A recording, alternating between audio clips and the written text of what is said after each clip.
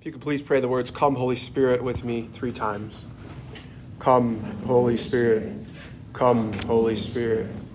Come, Holy Spirit. Heavenly Father, as we begin this campaign against spiritual evils, please allow your Son Jesus to pierce our hearts, to know that he is the only one who can love us perfectly, the only one who can solve that ache in our hearts that we all have. For we are all made for infinite love, and only the one who is infinite love can help us. And I make all these prayers in Jesus' name.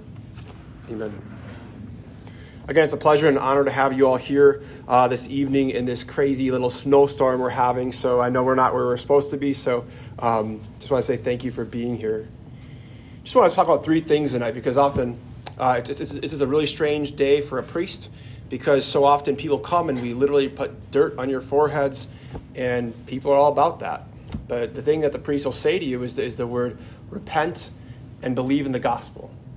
Sometimes we have to ask ourselves, like, what does even the word repent mean? And if you would have asked me when I was in college, I would have just put my hands behind my back out. I'm just going to wait for some smart person to answer this question, because I don't know what the word repent means. Also, I want to look tonight at the word reconciliation. It's what we're all about in the church, reconciliation. And the last thing I want to look at tonight is just the importance to buddy up. We live in a world that says we should do things on our own, do things as a lone ranger, and it just strictly does not work. So repent. The first words out of Jesus' mouth are repent and believe in the gospel, believe in the good news. And sometimes I kind of wonder if I put ash on your forehead and I said, leave, go jump off a cliff. I wonder if anybody would even react differently, you know? So we have the words repent. And I think so often we think of that as like Jesus calling down to us saying, how could you, you bad person, you horrible sinner. But no, Jesus, when he says repent, he's saying, I invite you to a kingdom that you belong to. The one where you will never doubt my love, the one where you will know your identity as a son or daughter of the Father. You will know. So he's calling us higher to his kingdom. And he sees us sometimes playing in the mud. And he's like, repent, like you don't belong down there.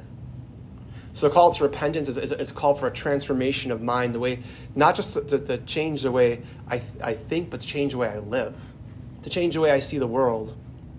And it's so important that we take that seriously, because during the pandemic, a lot of studies came out and they said people who either lost their faith or have no faith, their mental health has never been worse. But people who have found faith, people who have actually taken up their cross and repented, or kept their faith during the pandemic, their mental health is exponentially higher. So Jesus must know what he's talking about to ask us to repent and believe in the gospel that is more powerful than the forces that you and I cannot beat, the forces of sin, death, the devil, and hell. And if we think we can beat those forces, I just want to ask you this question, when's the last time you did something, you knew it was wrong, you didn't want to do it, and you did it anyways? Probably every day, right? The reason why we can't beat those things is because sin is a power. And it's so much more powerful than you and I can ever imagine. But what Jesus has done on the cross, he's conquered that. So when ashes are rubbed on your forehead, you're literally saying, I'm a sinner. And because there's a cross, I have a Savior, right? But it's not just a today thing. It's got to be an everyday thing. I don't know what your background with your faith is or what your family life is, but I just want to say,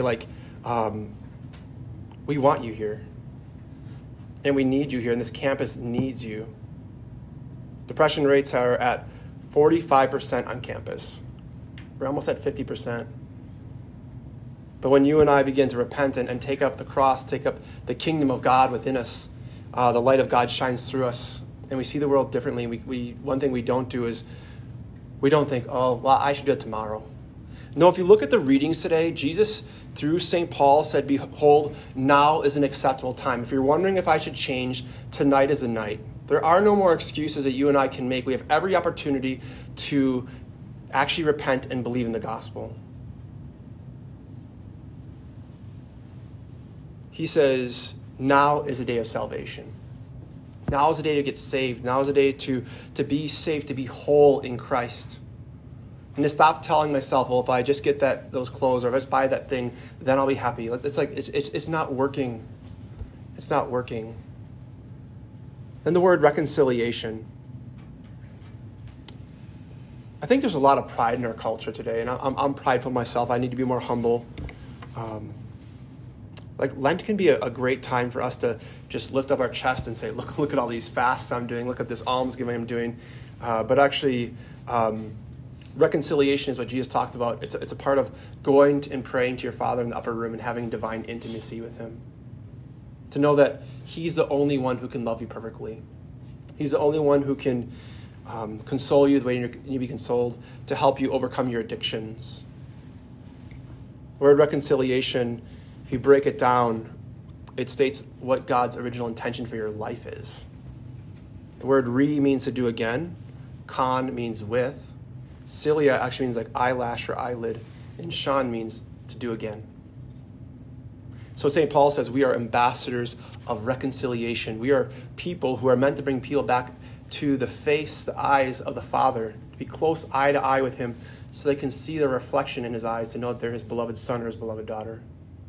And Jesus has done that for you. So the thing is, you can't earn that. That's his free gift to you.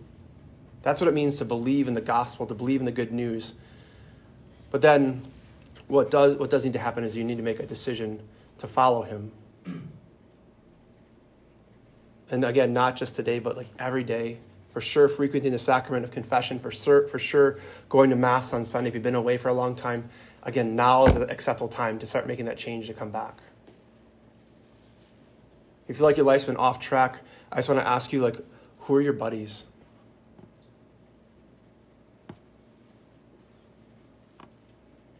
You know, you show me your friends, you show me your buddies, and I'll show you your future. Either your friends are leading you to Jesus or away from him. That was one of the hardest things I had to do in college, was to break off just unhealthy, toxic relationships, friendships. But it was interesting when I started hanging around people who were sharp, as we hear in Proverbs 27:17. Iron sharpens iron, so one man sharpens another. Most of my, I would say, pals or buddies or whatever in college were dull. So what do you think that made me, right? When I started hanging around people who were sharper, who could challenge me, who could encourage me, who could actually lift me out of the hole that I had dug in my life, I was in eternal gratitude to them. And some of the friends that you make in college will be your friends forever. And so often we think like, oh, I can get the Mass by myself on Sundays. I couldn't even do that in college. I needed friends. I needed buddies. I needed guys that could call me out when I was being a you-know-what, but also could call me up when I was being admirable or being a disciple or being courageous. So if you're wondering when's the time to change, it's today. The time is now, and there are no more excuses to make. It might mean you have to make some hard decisions, but don't just think about that now. I want you just to think about this. If you make some changes now, what could your life look like in 5 or 10 years? Like our world is literally screaming for help. And if you take this seriously, you might be the only light, the only Christian, the only Bible somebody reads, right?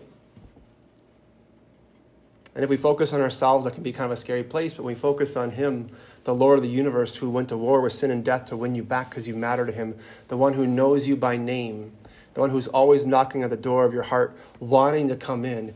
If you know him, then you can't help but share him with others. He just oozes out of you because he wants to be shared with others. And he comes in when you repent. He comes in when you admit your fault, and he comes in when you also are humble and you're reconciled to him. That might be a great prayer tonight. Say, Lord, I need better friends. I need to buddy up. But also give me the grace, Jesus, to not just do Ash Wednesday, but let me enter into Lent and to know you in a new and infinite way, a way that will actually transform the way I see, the way I live.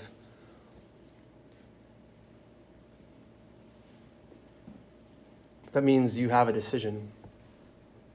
All of us have free will here. You can do whatever you want. You can live in the dark or you can come play in the light, right? If you're living in the dark, I just want to ask you, how's that going for you? If you've tasted the goodness of the Lord, if you've seen the light, if you're starting to live in the light, how is that going for you compared to what it was like in the darkness? You don't have to be perfect to follow Jesus. You just have to be willing to carry your cross, to deny yourself, and follow him. But it's much easier when you have people around you doing the same thing. People that can love you up and not love you down. So when Jesus calls us and he says, repent and believe in the gospel, again, you're letting that go on your forehead. You're telling the whole world, I'm not okay. I'm a sinner and I need a savior. Anything that's been stirring in your heart, what's called, if it's not of God, what we're called to do is place it on the altar, because Jesus will be here in just a moment in the Holy Eucharist. At every single Mass, he is here. The bread is changed into his body, the wine transformed into his blood. And why does he do that? Because he loves you. A God who loves you would go that far to make himself so small. That's what called me to be a priest. I just couldn't believe that God could love me that much that he would do that for me. But he wants to do the same for you, because again, it's meant to be shared. And whatever's stirring that's not of God, you're called to say, Jesus, you take care of it. You're called to put it on the altar and give it to him. And if you do that more often, if you do that every day, things will begin to change little by little.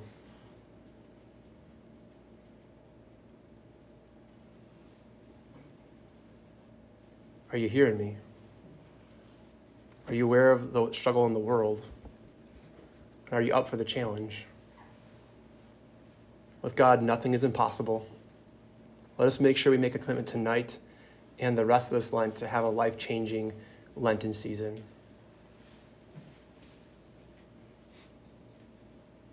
Now is the time to change. Now. Don't wait.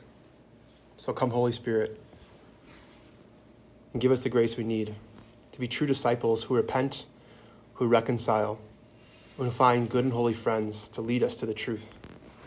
Amen.